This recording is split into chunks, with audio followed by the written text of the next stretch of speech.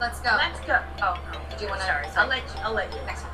I'm excited and I feel relaxed and I'm ready to party. Let's say sorry.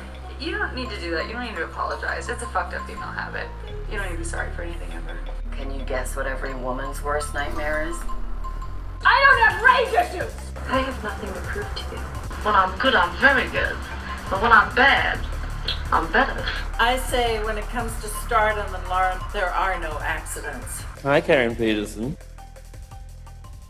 Hello, everybody, and welcome to Citizen Dame, the podcast where we talk about how women are awesome. I am Karen Peterson, joined as always by the amazing Lauren Humphries Brooks. Hello. How are you, Lauren? I am tired. Why are you so tired? I'm tired because it's February and it's cold, but it's also getting warmer and it's like all the snow's melting, but it's gross. And yeah, and it's not, this is like my least favorite time of year. Well, I would like to take this opportunity to renew my invitation to you. We have a guest room. You'd have your own private bathroom. It's like a whole luxury suite down there. I'm going to start just being like, you know what, I'm going to go to California in February from now on. Just like, you know, drop my dog off at my parents and just be like, you watch out for him for a month. Just do it. It's fine. Come on, yeah, because really is. We've gotten like excessive heat warnings all week. Yeah. It's warmer here. It's 43.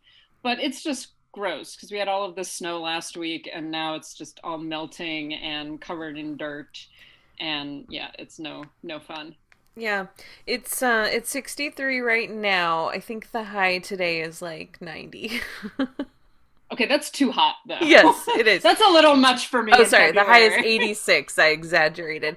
But yeah, it's the first time that they've ever had to, at least this is what they were saying on the radio. It's the first time they've ever had to issue an actual excessive heat warning in February ever for Southern California. That's wild. Yeah, that's really hot. But the planet's not warming up. No, weird shit is not happening. I mean, it is going to be in the 50s here next week. So it's kind of like, this is not really normal for February, guys. This is not what we know. No, exactly. I should be cold and miserable. Well, this has been Weather Dames, brought to you by us. I don't know. That's what we do every episode, no matter what. Like, exactly. It's just like, hey guys, what's the weather like on the coasts? Exactly. Anyway, did you have a good week? I did have a good week, more or less, yes. Good. Sorry, we didn't talk about this part, but like, did you see any movies this week that you were excited about, or TV? Well, now I'm blanking. Oh, we've been watching The After Party, actually, based on your recommendation. And like, I don't think, because you recommended it and then it was popping up as an advertisement on my Twitter and I was like, ooh, this sounds exactly like the kind of thing I enjoy. And yeah, I am enjoying it a great deal. It's very funny and very like, at the same time I'm watching these people and I'm like, you guys are middle class. Also, they graduated in like 2006, which is 2 years after I graduated high school. And that's just very distressing to me. Yeah, it's a lot longer ago for me, so it's weird that people are celebrating a 15-year reunion and they graduated in 2006. Yeah. I was fully an adult in 2006. Yeah, it was honestly a little upsetting when I saw that. I was like, no. No, we're not doing that right now. Thank you, though. Someone posted today that Vanessa Carlton's 1,000 Miles song came out 20 years ago, and it's like, that's a filthy lie. You take that back. Oh, yeah. It's a magical time. Yeah, I'm getting old. I realized every once in a while in the last couple of weeks, it pops into my head that we are living in the decade in which I turn 50. And I'm just like, that's not correct. That can't be right. Anyway, So before we jump into our main topics today, I did want to backtrack a little bit because for our Ask Me Anything, Ask Us Anything episode that we did a couple weeks ago, there was a question that we missed, and I had this nagging feeling that had happened, but I could not remember, and we had a lot going on, and so I finally this week went and looked, and sure enough, there it was, sitting right in our inbox, and it's from Nicole. So sorry, Nicole, but we're going to answer it now. Nicole wanted to know, can you guys talk about your podcast intro and how you chose the sound bites? So for anybody who has had trouble identifying which sound bites we used, I'll just let you know what movies they're from. It starts off with Ghostbusters Answer the Call, and then Bridesmaids, A Simple Favor. We kind of have a thing for Paul Feig, if you didn't notice. Promising Young Woman, Birds of Prey, and the Fantabulous Emancipation of One Harley Quinn. Captain Marvel, and then it's Mae West, but I cannot remember which movie it's from. I think it's from She Done Him Wrong. Yeah. I think. Yeah, I think that's right. And then for our name intros, we have Angelica Houston introducing Lauren Bacall, or presenting her with an honorary Oscar. And then Taika Waititi actually saying my name in the press room at the Oscars the year that he won. So that's where those quotes came from. The reason that we chose the ones that we did is they're movies that we love, and they're quotes that I think really reflect some of the feedback that we get on social media, and some of our general just attitudes and feelings about being women on the internet talking about movies. Do you have anything to add? That sounds about right. Actually, I think I'm wrong. I think it was I'm No Angel. As soon as I said She Done Him Wrong, I'm like, no, I don't think that's right. Oh, okay. It's the when I'm bad, I'm very bad. Yeah. When I'm good, when I'm good, I'm very good, and when I'm bad, I'm better. Yeah. Yeah, exactly. Yes. Yes. So that's how we chose them. We do like to change them up periodically, so if you ever have a sound clip that you think would be perfect for our intro, send it our way, and then next year when we change it up and update it, maybe we'll throw it into the mix. So, awesome. Okay, well, if you missed it this week, the Oscar nominations were announced, and I assume that you were in a coma, or you live under a rock, or you are just a normal person who doesn't care about the Oscars and you just like movies, which is also fine. Yeah, so but we did get a couple of questions, some good questions about our feelings about the Oscars and about some of the things that were nominated. But in general, before we get into those, Lauren, what were a few of your general thoughts as you looked at the list of nominees? I mean, none of it was particularly surprising to me. There were a few things that were a little disappointing. I was really glad to see all of the nominations that Power of the Dog got. Yeah, because, definitely. And I it wasn't surprising. I kind of expected that, but I was glad when it happened anyways, because you never know with the Oscars, they can do all sorts of things that I don't agree with. So I was really pleased about that. One of the things that, and this was true for me last year as well, is that I haven't seen a lot of these films. Partially because, and I probably by the time the Oscars actually happen, I will have seen more of them, but partially because a lot of them, haven't been released on streaming yet. I haven't been going to movie theaters. So there's a whole bunch that I just have not, I've heard about or, we've talked about or whatever, but a lot of them I haven't actually seen. So I'm like, well, I don't really have an opinion on this. There are a few that I don't want to see, like being the Ricardos. I have absolutely no interest in that film whatsoever.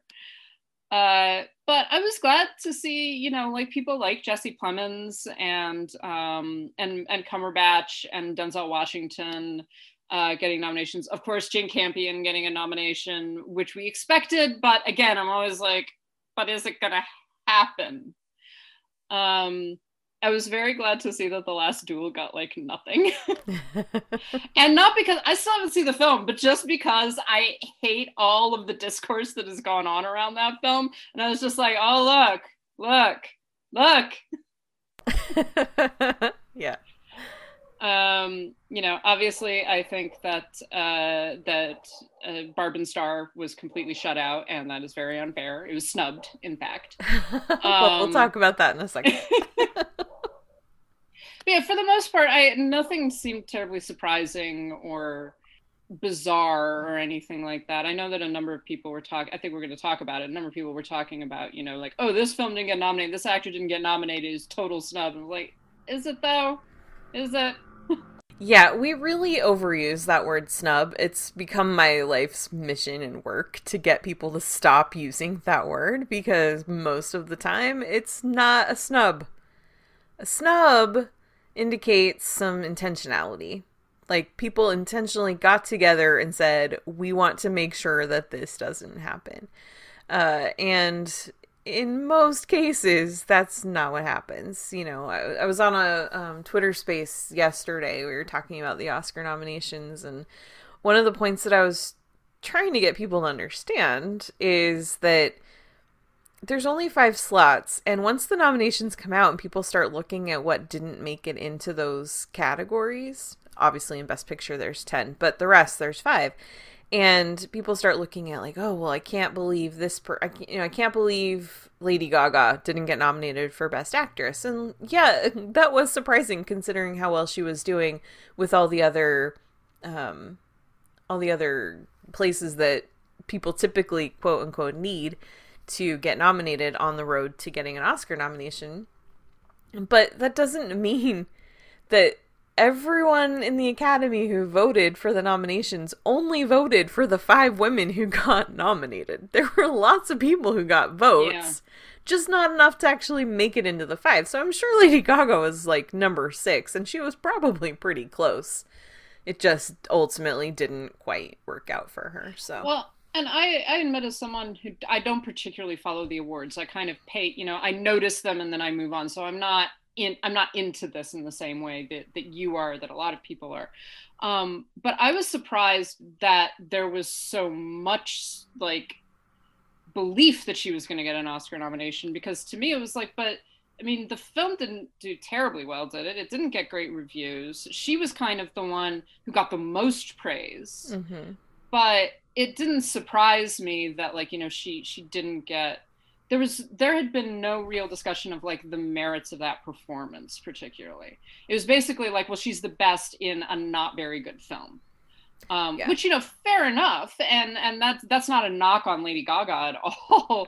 Right. The other thing that I found offensive actually is that there was all of this kind of outpour, just like, oh, Lady Gaga is probably throwing a fit right now. Lady Gaga is doing this. There's all of this infighting between the Kristen Stewart stands and the Lady Gaga stands. And I'm sitting there going like, you know what? Everything I've ever seen from Lady Gaga is that she's like really supportive of other women. Mm-hmm. And does not seem like the kind of person who's going to be marching around her mansion throwing things because she didn't get an Oscar nomination. She might be disappointed, which I completely understand, but it just didn't. And then like her hair designer got a nod, right? Mm-hmm. And she wrote this wonderful thing about how wonderful this was. She's so proud and all this, totally deserved. I was like, see, she's like a nice person who supports the person who got a nod.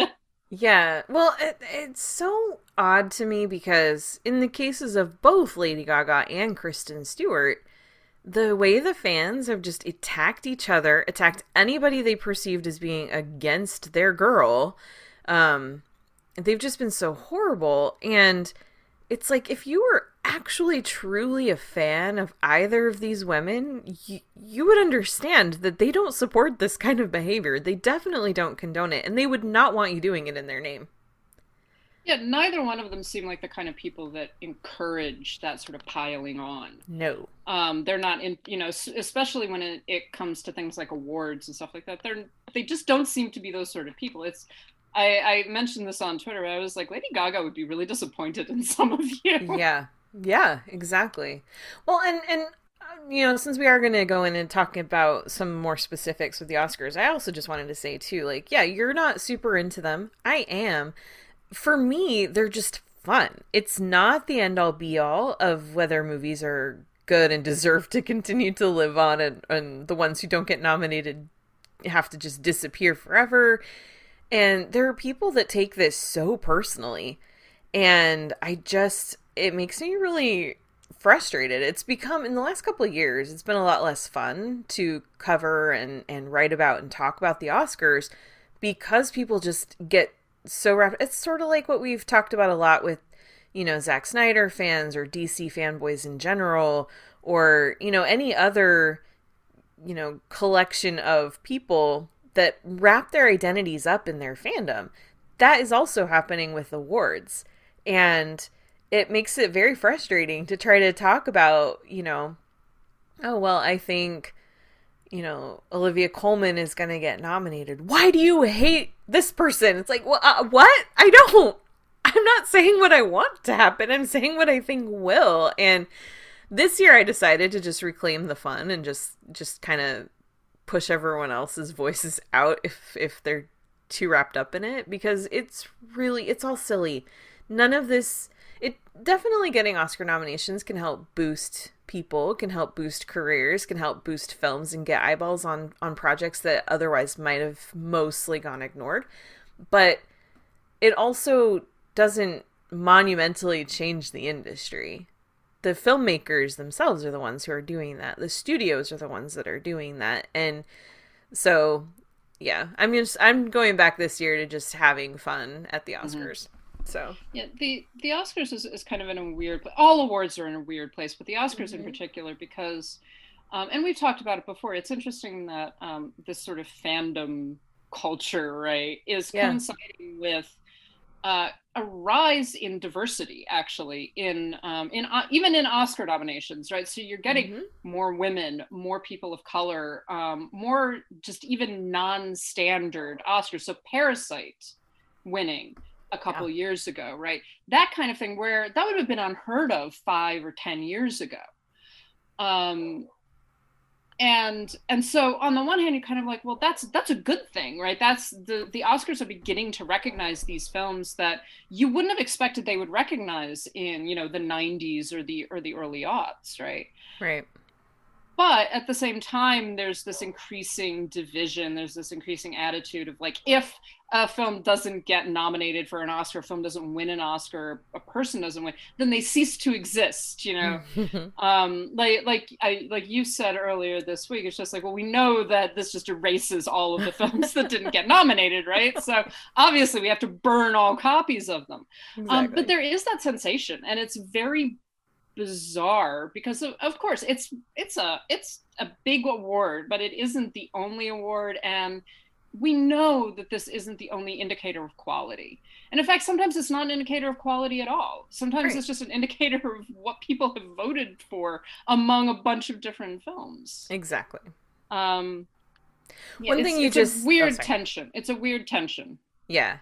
One thing you just said, it reminded me of something else that I wanted to just say really quick too, because this is something else that has come up this week. I made a point that from the 90th to the 94th Academy Awards, as many women have been nominated, like not number of women, but we've had as many female director nominations in that time as we had in the entire 1st through 89th Oscars.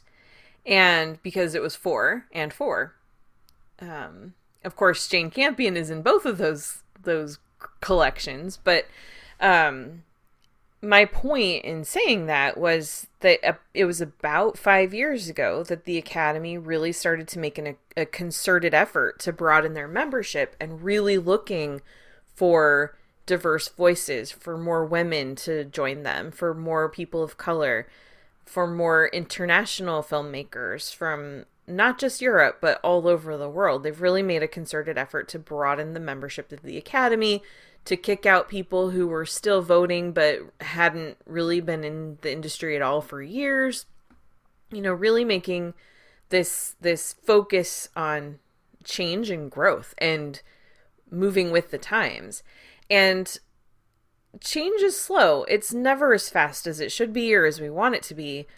But you can clearly see, if you look over the last 5 years of what's been nominated, and not just with women, but with international films too, you can really see that change is starting to happen. And I had a couple of people jump in and say, well, but there's also, it's just, this is happening because there's more opportunities for women. There's more opportunities for Black filmmakers. There's more opportunities for international films to get seen in the United States. And those are things that are all true. But I also think it's really important to point out that even if you had movies like The Power of the Dog coming out 20, 30, 40 years ago, the Academy members of 20, 30, and 40 years ago probably still wouldn't be voting for it. And it probably would not have been the most nominated film of the year. So they go hand in hand, is what I'm trying to say. Yeah, there's definitely there's a symbiotic relationship, obviously. And and the Academy also tends to, Hollywood generally, but the Academy in particular, also tends to be about 5 or 10 years behind the contemporary culture. Yes. So wherever the current progressive culture is at, it's usually a little bit further back. So it's a fairly, in a lot of ways, it's a fairly conservative industry because they're trying to appeal to the widest audiences. So they're not going for the more, I guess, dangerous things, right?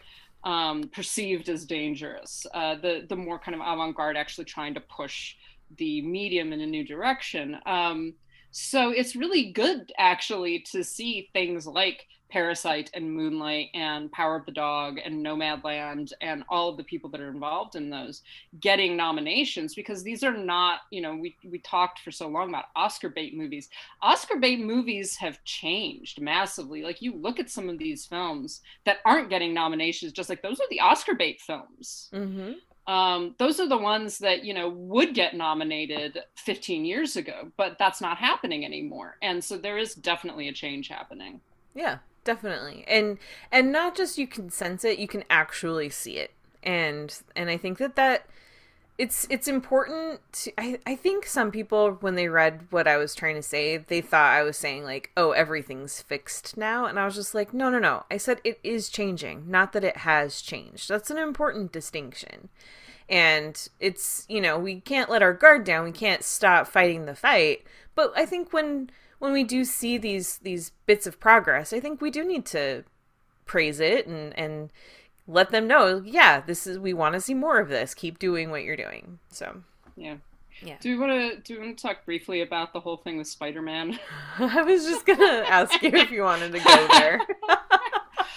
Well, let people know who aren't on social media in the way that we are what this is all about, because I think it's the dumbest fucking thing I've ever heard. Yeah, so Spider-Man is one of the highest grossing films of all time. Spider-Man No Way Home, which just came out in, November?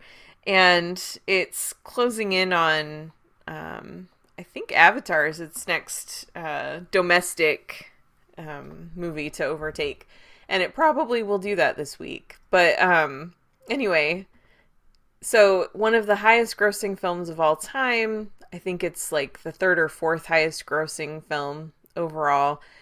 Not adjusted for inflation. Because adjusted for inflation, it's still Gone with the Wind. And more modern movies are down like in the 10 to 12 range. But anyway, besides the point. Spider-Man No Way Home got nominated for visual effects, and that is it. It was not nominated for Best Picture, like certain other huge box office movies like Avatar and Titanic. And some people are pretty mad about that, including people like Kevin Smith, who are talking about how it's oh, that's so fucked up to not nominate the biggest movie of the year. And other people have joined in on that too. Some normally smart people have piled onto this, and so that's the crux of what's happened. I personally think the whole thing is silly because box office and awards worthiness, I say worthiness kind of a little bit, with an asterisk next to it because that's a very subjective word, but those two don't go hand in hand. Just because a movie made a lot of money doesn't necessarily mean that we should be throwing awards at it. And one of the big differences between Spider-Man and Avatar and Titanic is that Avatar and Titanic, whether you like those movies or not, they were game changer movies for the industry. They made a lot of money because they were, just technical achievements that really grabbed the entire, the film going world and the whole industry. And that's why they made a lot of money and also got nominated for a billion Oscars. Spider-Man No Way Home isn't a game changer of a movie. It made a lot of money because people were ready for just a big blockbuster again. It had been a long time since we'd all collectively gone to the movies together.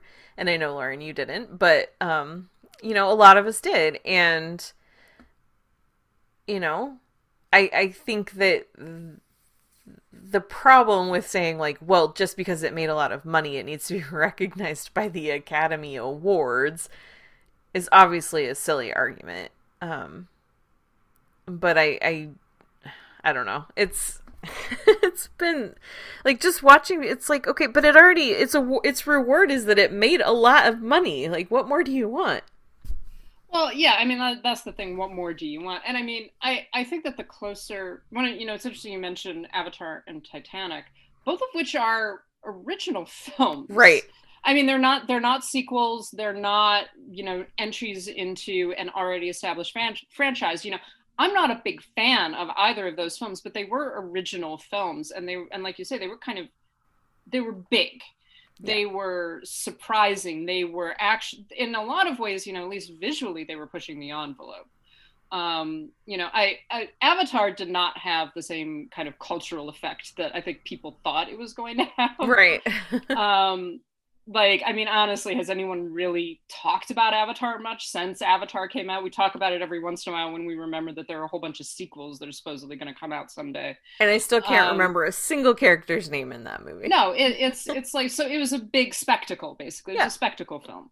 But they were original films. So like some of the closer ones would be like Black Panther or, The Force Awakens, Star Wars Episode 7. That movie is actually, if you look at just the domestic box office numbers, that's the first movie, or the closest anything has gotten to $1 billion. It made $936 million.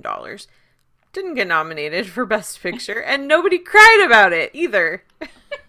well, probably some people did, but... But I mean, that's the thing. The only, and someone pointed this out on social media earlier today, actually, the only thing that people who are like, why didn't this film get nominated, are talking about is the box office. Yeah. They're not talking about the actual merits of the film. Right. So there might be an argument to be made about the merits of Spider-Man, right, as a film, but that's not the argument. So to say like, well, it made all of this money, it's just like, that's not criteria for getting an award. Exactly. Like and in fact, look at the list of films, not just the ones that are nominated for Best Picture, but any of them, the international films, a lot of them did not make a lot of money. They're being nominated ostensibly for their artistic value, and we can argue about that. We could disagree with the artistic value of those films, but that's what the criteria is supposed to be. Right. So yeah, if you're going to make a case for Spider-Man, which you might be able to, make the case that its artistic value is meaningful. At the end of the day, I think that a lot of the people, including people like Kevin Smith, there's still this sense of inadequacy. That, even though superhero films and franchises are some of the biggest money makers, they are driving other films out of the box office completely, right? They're driving other films out of theaters. They are dominating in every possible way, but there's still this sense of inadequacy. And we see it in all of the questions that people get about, who should direct a Marvel movie, all the questions that people get about, like, well, is it Marvel movies, are all of the like anger that gets tossed at poor Scorsese, who does not give a shit. Yeah. What Tom Holland thinks of him. Honestly, I do not think he knows who Tom Holland is, but it's exactly that. It's that sense of like, no, you need to know who I am. You need to know that this is important. And it's just like, dude, you're not going to get that acknowledgement. Right. From a particular type of film goer, a particular filmmaker, or an awards body. It's just not going to happen. And that's okay. That doesn't mean your films are bad. Right. But there is this sense of inadequacy that gets going around, especially around franchise films, and especially around superhero films, that they still want some kind of acknowledgement that they're the most important. Yeah. And they're really upset that they're not getting that acknowledgement. Yeah, I saw a tweet this morning. This is from at Titus Joel Banks, and he said, "I believe the Oscars should not be made to pander to people who watch like 6 to 10 movies a year, more often than not in the same genre, simply because they somehow think they're owed. But hey, that's just me." And I was like, yeah, exactly. You know, so many times, I see this with the Emmys too, where people will complain about all the movies that were nominated. Like, that's not the best movie. Okay, well, which ones of these did you watch? And they haven't actually watched anything that's been nominated. It's just that the stuff that they like, that they did see, which is not very much, didn't get in. So they just invalidate the whole process mentally. And it's like, okay, but how can you say that the movies that got in over the ones that you watched are bad? You haven't seen them. You don't know. So, yeah. Yeah, exactly. And the other thing, when it comes to something like Spider-Man, there is this sense of like, oh, well, if we just got a nomination, then it would be legitimized at some level. Right. And it's just like, no, literally everybody would talk about how it didn't deserve to get nominated. That would be the main discourse around that film. It would not be, you know, oh, isn't this great? It would be more like, this is pandering and this is bullshit. Yeah. And that's the reality of it. Like, I'm not saying that it's necessarily correct. I'm just saying that that's what would happen. That is the reality of these kinds of awards. And so, you know, maybe just embrace the fact that these films are getting made. They're gonna keep on getting made, and they dominate culture. So what are you complaining about exactly? Yeah. Also, we needed to bully nerds more, obviously. Yes, clearly. So we did get some good questions. And some of this, I think, will bring us a little bit around back to what we've just been talking about. It'll be kind of full circle, I think. But first of all, from Connor, he asked, what were each of your favorite surprises from the nominations? Surprises? Well, I was a little surprised that Kristen Stewart got nominated, just because she hadn't been nominated for so many other things. So I was a little surprised by that, and I'm glad. I think that she deserves that nomination very much. I was really glad to see both Kirsten Dunst and Jesse Plemons get nods. Yeah. I mean, I expected Benedict Cumberbatch, so that one didn't surprise me, but the two of them they are great supporting players, and they were so effective in those roles. So I was a little surprised that they both got nominations. Mm-hmm. Yeah. So this year was weird because, I felt like, for me, and again, I cover the awards, so I kind of have a sense of what's coming, but I felt like there was very little that actually surprised me. Even stuff that, like in my predictions, I had about 75% accuracy, which is pretty strong for predictions for nominations, not even the winners. But even the ones that I didn't quite get right, I had put in alternates, and most of those, it's like, well, if I got one of these wrong, it was the alternate that they went with. So they're really, for me, and I'm not saying all that to brag, I'm just saying, like, this is just the nature of kind of my job. So there weren't a lot of surprises, but there were some pleasant things that I'm like, oh, I'm so glad that actually happened. Like, for example, Flea getting nominated for animated feature, documentary feature, and international feature. I knew it was likely to happen, but the fact that it actually did was just so awesome to see. I was really, really happy about that. Seeing Ari Wegner become the second woman nominated for cinematography for The Power of the Dog was really, really great.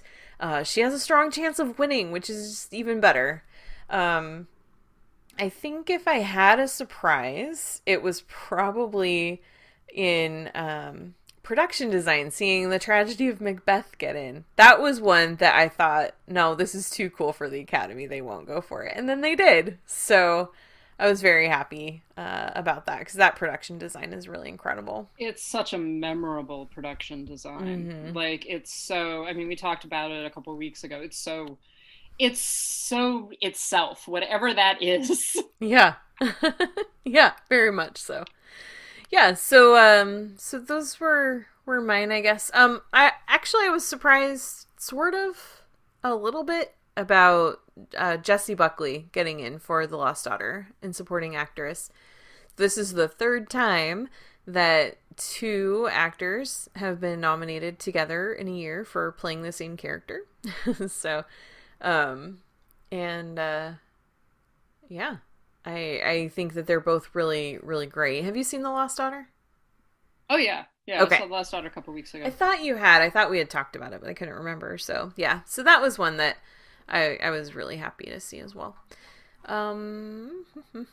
Let's see. And then Raul asked a 2-part question, and both parts go to 2 different topics today. So part 1, what are your thoughts on the movies that got in for international feature? Did you dislike any? I'm glad for Lunana, and I wish I'm Your Man had made it. I'm Your Man is the German film directed by, I believe, Maria Schrader.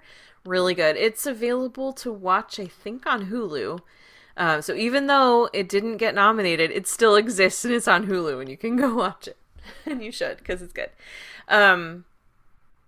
Have you seen or have any thoughts on the international features? Are you looking up the list right now? I am looking at the list. I'm like, I literally have not seen any of these films. I have both Flea and The Worst Person in the World on like all set to go, but I have not seen them yet. So I have no opinion on this. Oh, both of those movies are so great. So, this is where I'm gonna make some people very mad at me, because there's 2 that I still haven't seen. One of which is the presumptive winner, Drive My Car from Japan, which I say presumptive winner because it's very rare for a film to get into Best Picture as well and not win international feature. So I think that one's probably gonna do it. And I also have not yet watched The Hand of God, which is sitting on Netflix, and someone told me I probably wouldn't like it, and so I was like, all right, well, I'll watch it if it gets nominated. So, yeah. I love, like I said, I love Flea, and I love The Worst Person in the World. I did see Lunana, and I am very happy for the country of Bhutan that the movie made it in. But I don't necessarily love it. It's one of those things where I'm more happy with the story behind the movie than with the movie itself. Does that make sense? Yeah, definitely. Yeah. So, I mean, it's not anything that we haven't seen before. You know, it's the city kid who kind of is forced to go out to this really remote school to teach. And of course he doesn't want to go, and it's going to be terrible. And he's got a bad attitude, but he is quickly won over by this really sweet town and by these really adorable children. So it's not anything groundbreaking. But what I did really appreciate about it, and why I'm still happy that it got nominated, even over some other things that I really, really liked, was that it's a great introduction to a culture that I have never seen depicted before. I've never really seen Bhutan on the big screen. I've never seen a movie from Bhutan. I've never been there. I didn't know very much. I still don't know very much at all about that country, but that's the thing. Like, so even though the basic story was like, whatever, they really do get into some of the cultural things that make this part of the world special. And so I think that was awesome. And I think that's really ultimately what the international feature lineup should be about, is not just like, oh, popular international films, but ones that really do challenge the way we see the world or broaden our experiences with it. So yeah, that makes sense. I was disappointed, and in hindsight shouldn't have been so surprised to see a hero miss out, Asghar Farhadi.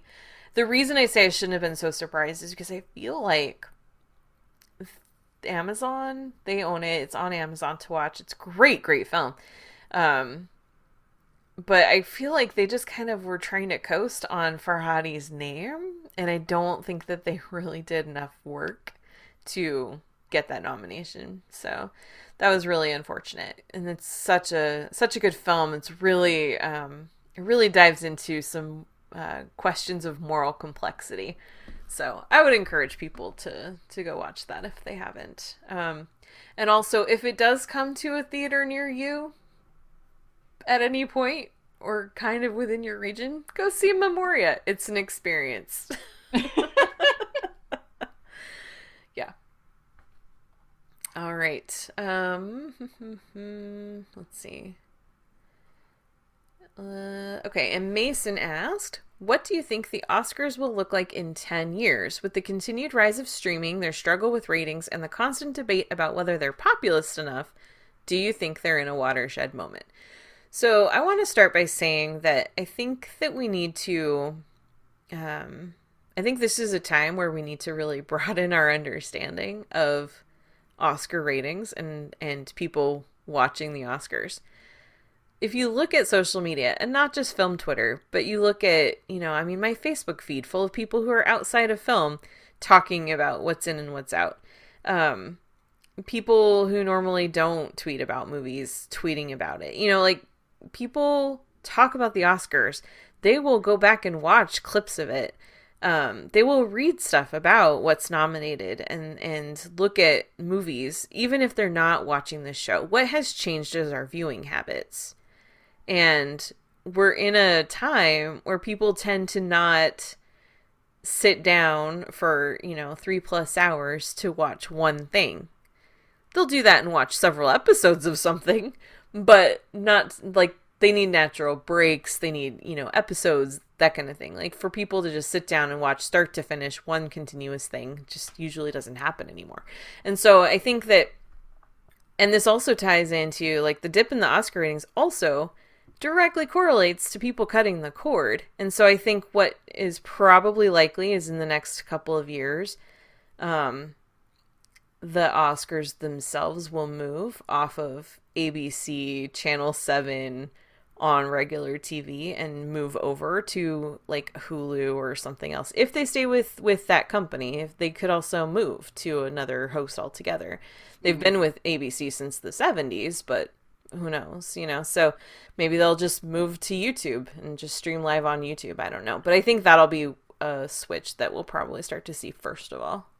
Well, it is one of the things that's driven me crazy because I don't have cable. I haven't had cable since I left home, basically. Mm-hmm. My parents don't even have cable anymore. So finding ways to watch the Oscars as someone who exclusively relies on different streaming services, I would be willing to pay a premium actually to just watch the Oscars. But the problem is I can't even do that. Right. I can, I can stream it if I get, Hulu with live TV for a month try. There are all of these different ways that you try to find workarounds for it. But after a while, it's just like, this isn't worth it.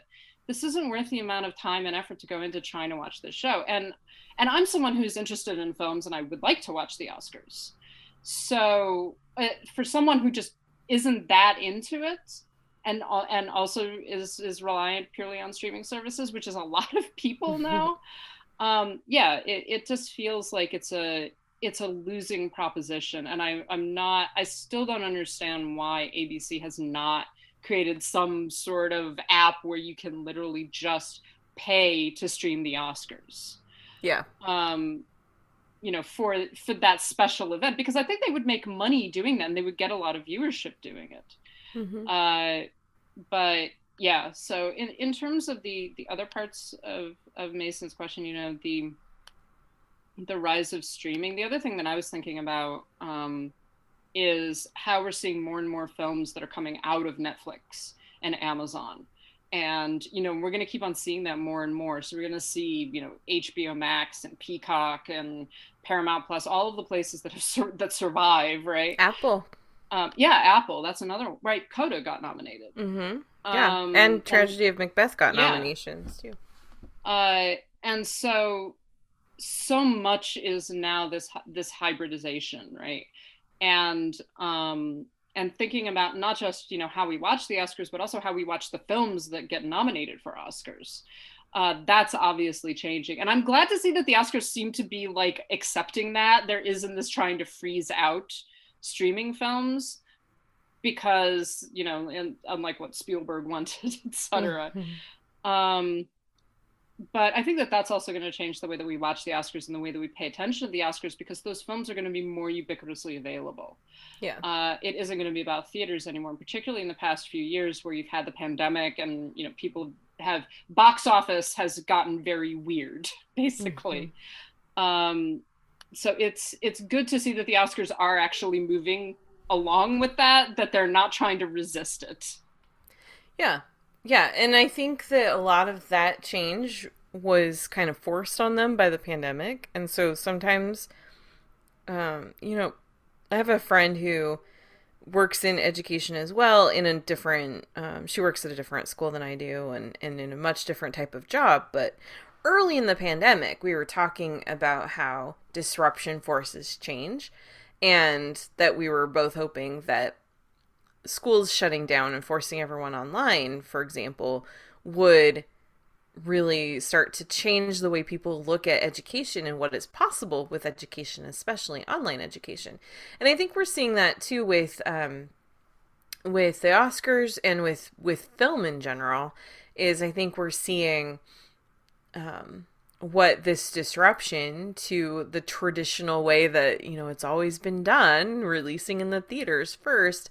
I think we're seeing that doesn't diminish the quality of the movies that we have to choose from.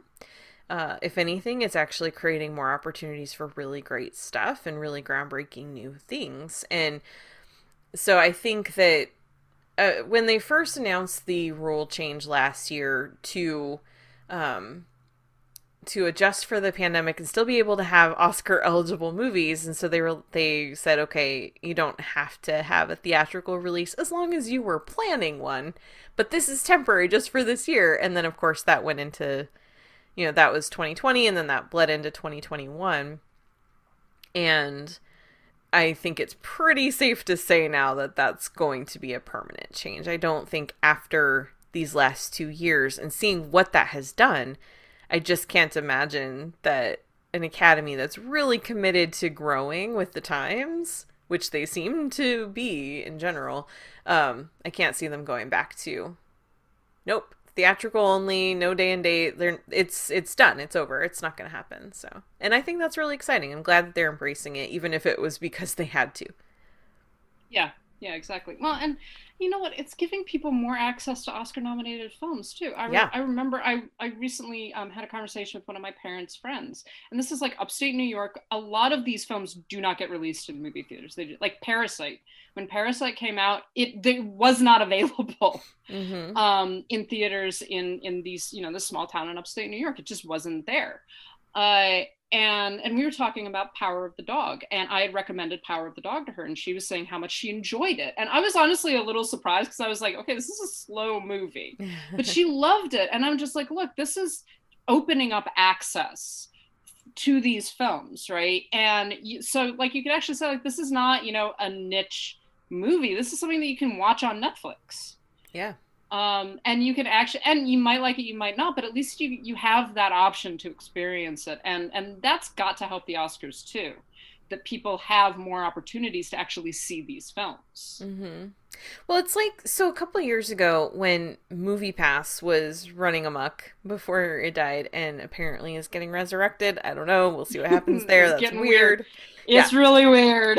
But one of the things that we saw, because people had been lamenting the death of theaters, and like, this is pre-pandemic. This is a couple years before the pandemic, and people were crying that nobody's going to the movies anymore. And then MoviePass drops their price from $50 a month to $10 a month. Suddenly, everybody signs up. Every movie I went to was practically full, because people would go and check out stuff, because they didn't feel like it was a risk anymore. It wasn't, okay, do I pay $18 for this Marvel movie that I'm probably going to like just because it's a Marvel movie and I like those? Or am I going to pay that same $18 to go watch this movie from South Korea with people I've never heard of or seen before? And MoviePass took that question out of the equation. It became, you know, well, I already used my ticket to see Marvel's movie, so I guess now I'll go see this other one, because, you know, you couldn't see the same movie twice and all that.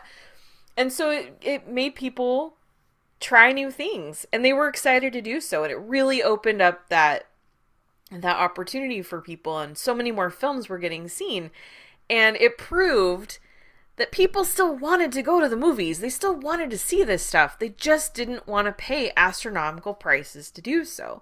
And now we're seeing that on streaming too. People have it in their home. They're already paying for the subscription. If they turn on The Power of the Dog and they're 20 minutes in, they're like, this isn't really moving fast enough for me. I don't like this.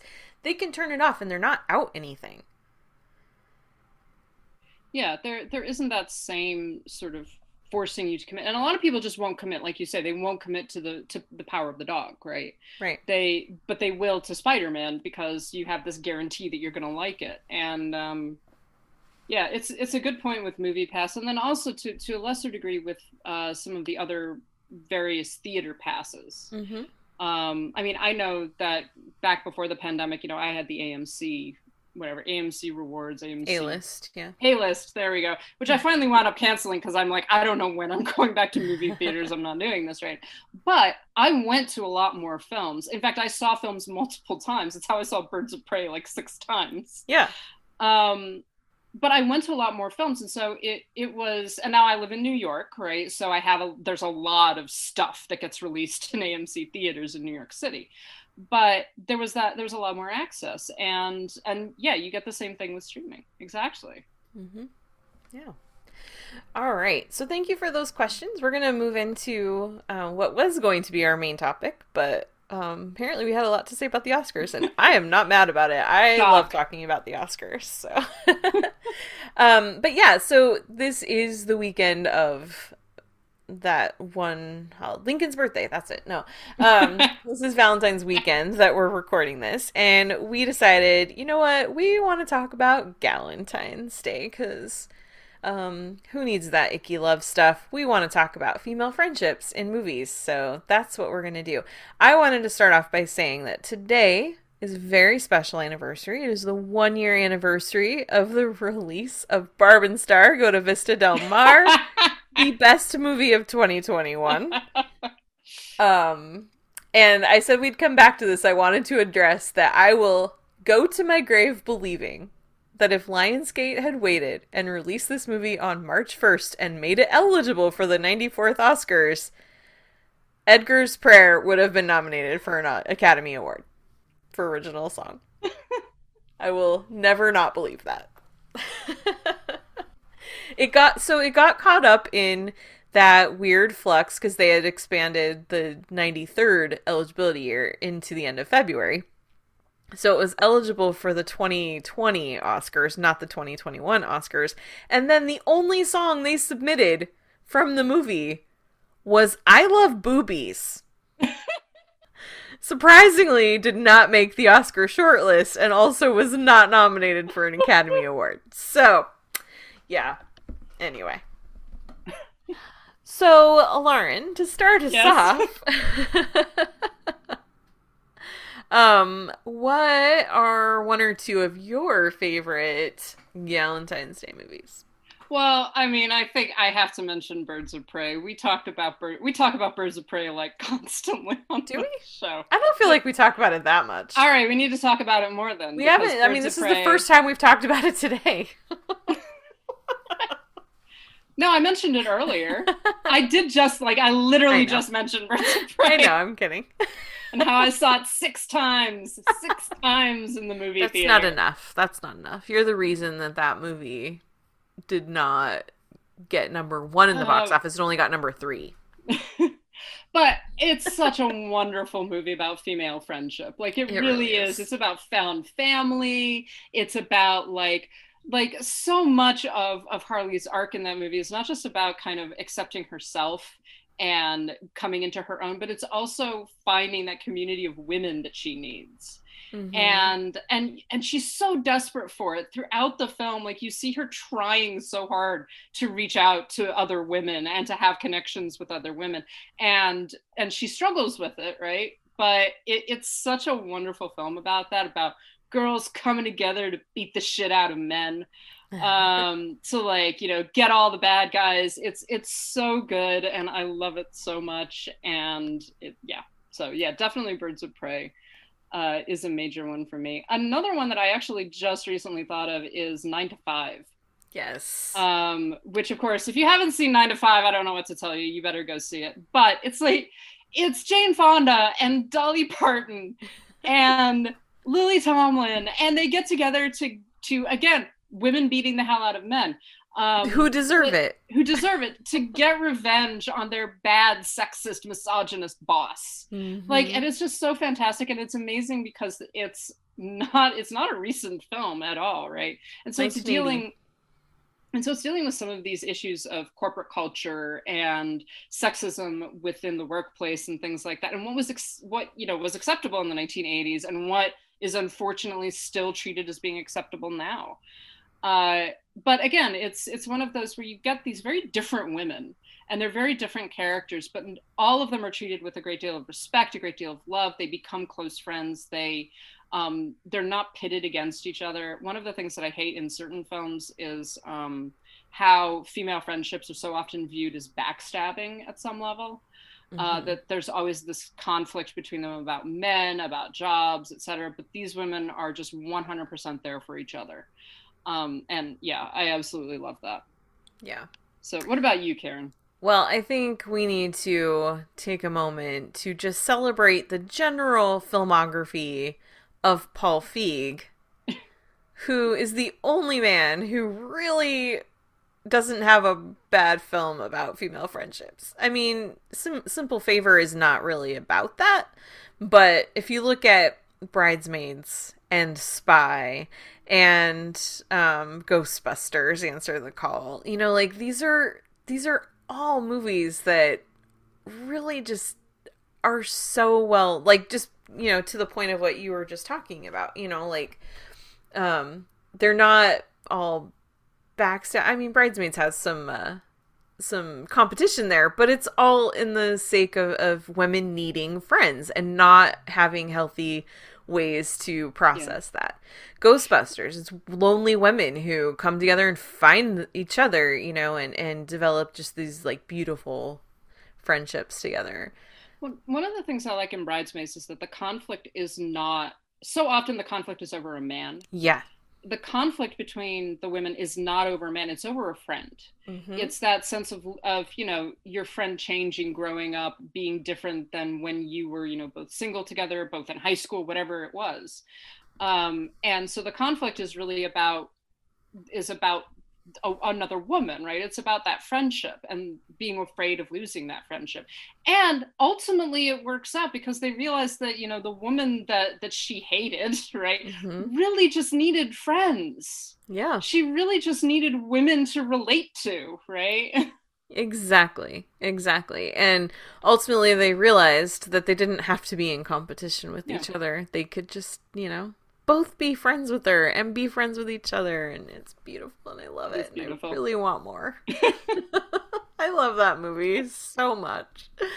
I watch it. I actually rotate between Bridesmaids and Ghostbusters about every like 2 or 3 months. I watch one of those because I just love them so much. They're funny, they're immensely quotable, and they're just good.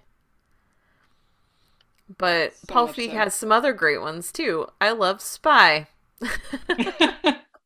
Which also has great female friendships. Yes, exactly. That's what I'm saying. Like, Paul Feig, he knows what he's doing. And part of the reason is because he lets women help him. He wants women to help. They write these movies. They produce these movies. Exactly. And he gets actresses that obviously have a good rapport with each other, that are like, you know, very relatable with one another. They obviously, like Melissa McCarthy and Miranda Hart in Spy. Yes. Obviously work off of each other so well. And their styles of comedy are somewhat different, right? Mm-hmm. But they are still so funny together. It just works so well. Yeah, exactly. I love it. And you know what? I'm going to shout out The Heat too, because I think that movie gets hated on sometimes, and I don't appreciate it because I love that movie too.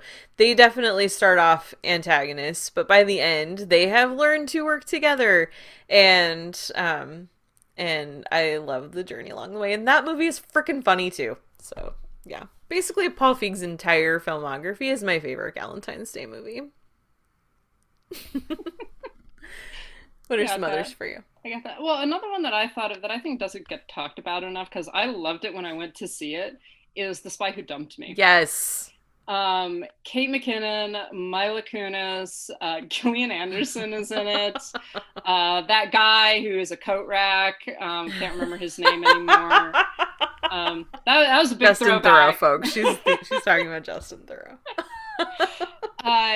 But that one, I honestly think that film did not do well because of the title. Like they really needed a different title because it reads like, oh, this is going to be sort of stupid and everything. No, it's about friendship. It's about love. It's about like being a badass with your best friend and like defending her and things like that. It is so much fun. It is right up there as far as I'm concerned with things like Spy.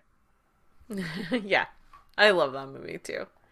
That's a good one. I actually was going through making a list for Letterboxd today, and I was like, that needs to be right up there at the top of the list. It's such a good one. I want to say a couple that are slightly older. The First Wives Club.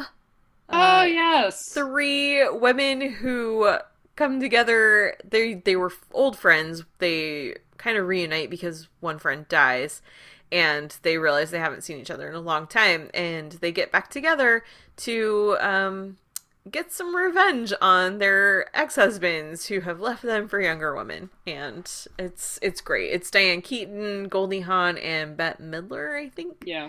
But yeah, I mean, you've got the cast in this movie is so good because you've also got Stockard Channing and Sarah Jessica Parker and Dan Hedaya and Victor Garber, Elizabeth Berkley. Ivana Trump shows up at one point. She says, don't get mad, get everything. It's like, yeah. Yes. Okay, so I watched The First Wives Club is one of the films that got me through the 2016 aftermath. And I was watching it in my apartment and I was like, you know what, this movie is making me feel so much better about everything. And then I'm just like, what the fuck? What the fuck? And I was just like, first of all, great, awesome, like we love you, I'm glad that you're here, but also can I not be reminded of Trump? yeah Anyway, so I love The First Wives Club. It's funny and it's very it's got a lot of heart, and it really has some good things to say about the way women are treated when they're cast off ex-wives, but also as they're aging and getting into middle age, and the way that society changes the way it treats them. So that's one of mine. Similar-ish vein. I'm very, very different movie, but as far as just like really great casts with really important things to say about women and friendships as they get older, Steel Magnolias is one that yeah, that's a good one. I love that. I mean, again, Dolly Parton. You've got Olympia Dukakis, who I love her so much in that movie. She is who, I mean, this came out when I was in high school, and she, like, at a young age, she was like, that's who I want to be when I grow up.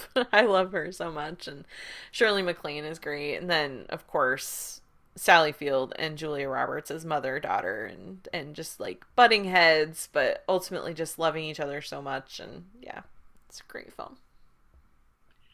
One more that's a little bit older that I wanted to shout out is Romy and Michelle's High School Reunion. Yes, from 1997. Yes. Great cast: Mira Sorvino, Lisa Kudrow, Janine Garofalo, Alan Cummings, Justin Theroux. I know. Apparently, I was looking at the cast list. I was like, "What the fuck?" He's the cowboy.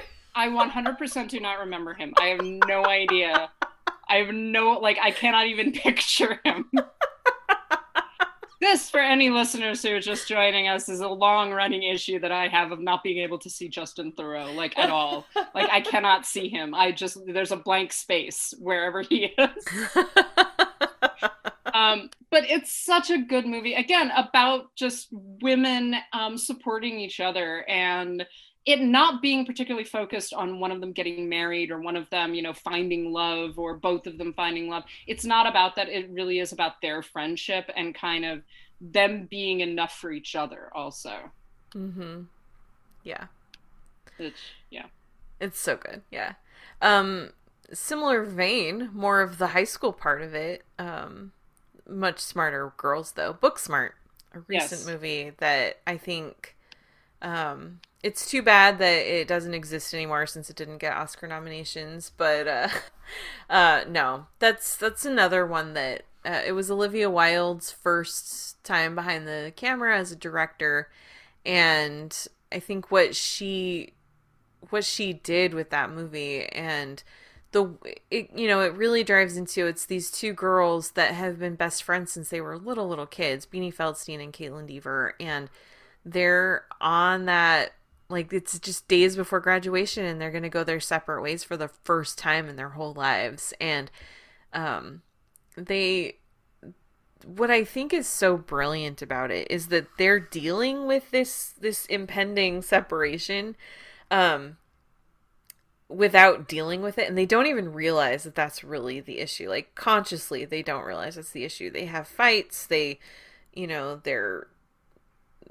of, they're trying to figure things out, and they're each dealing with some very heavy stuff, but it's so funny, it's so sweet, and it just reminded me in so many ways of the relationship I had with my best friend in high school too.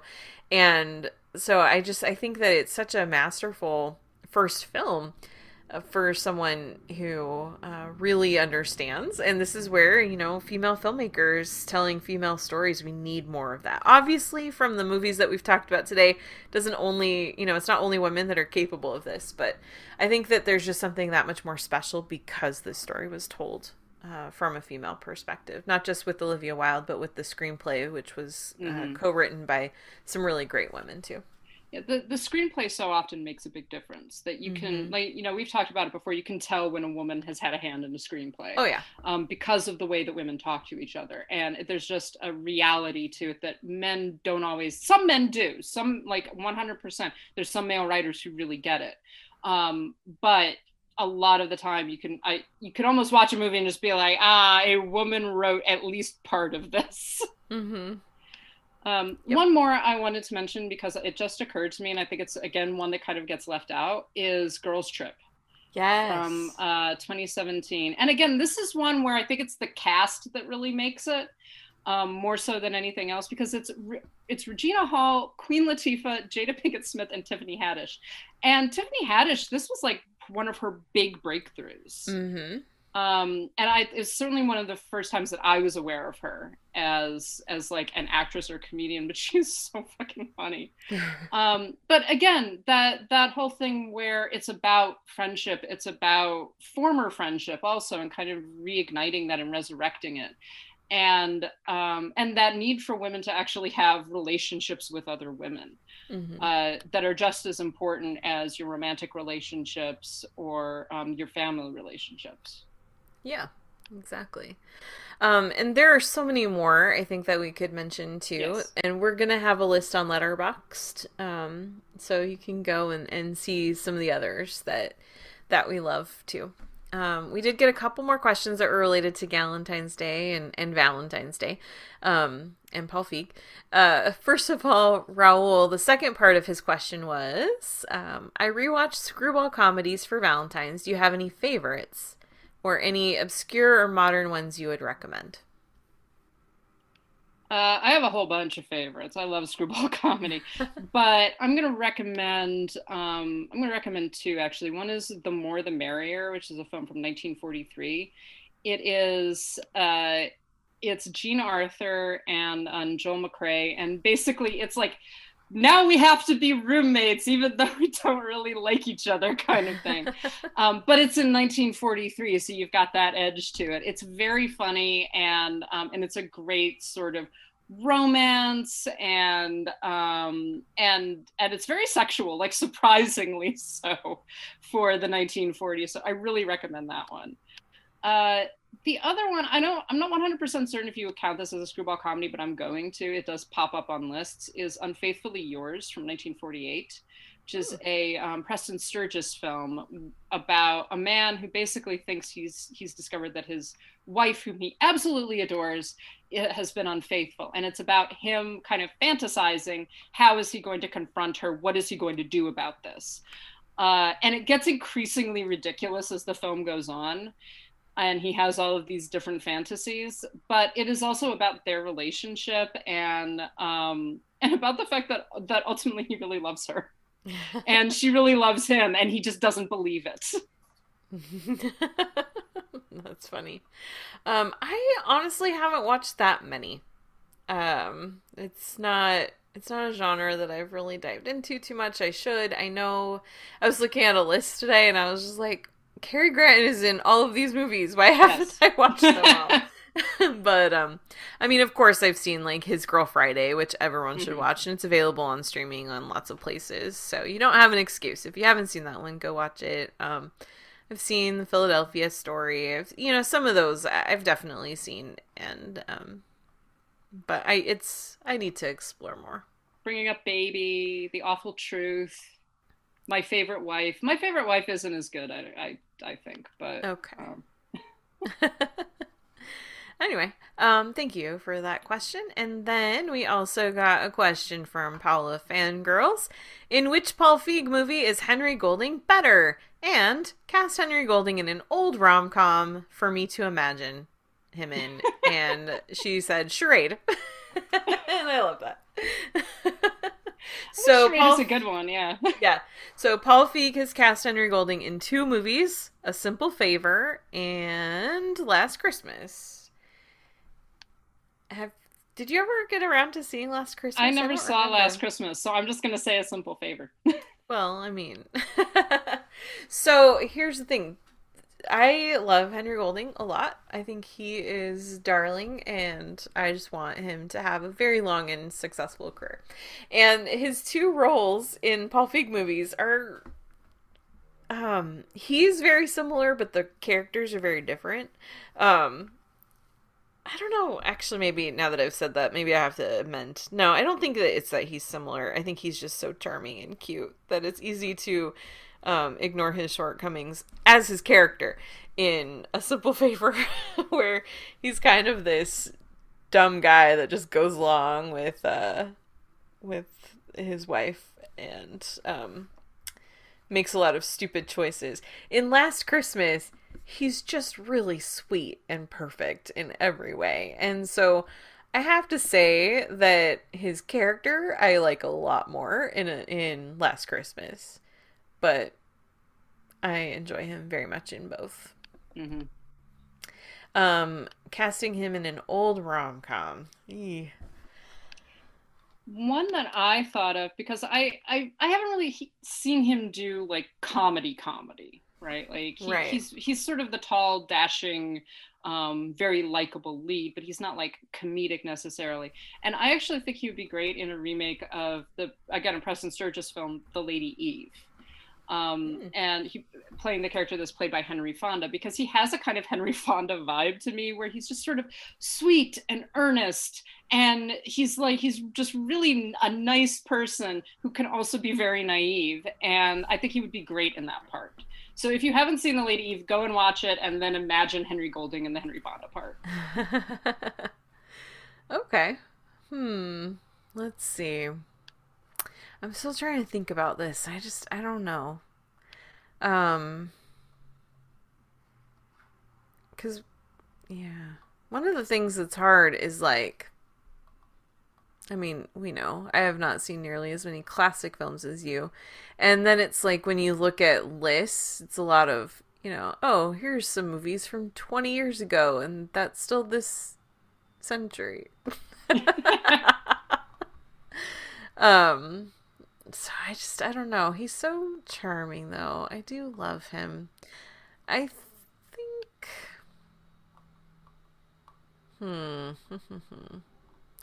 I think if we're gonna just try to really see what he could do with comedy, I would love to see him in one of Tom Hanks's 80s roles, like Joe versus the Volcano. I would love to see if he could pull that off.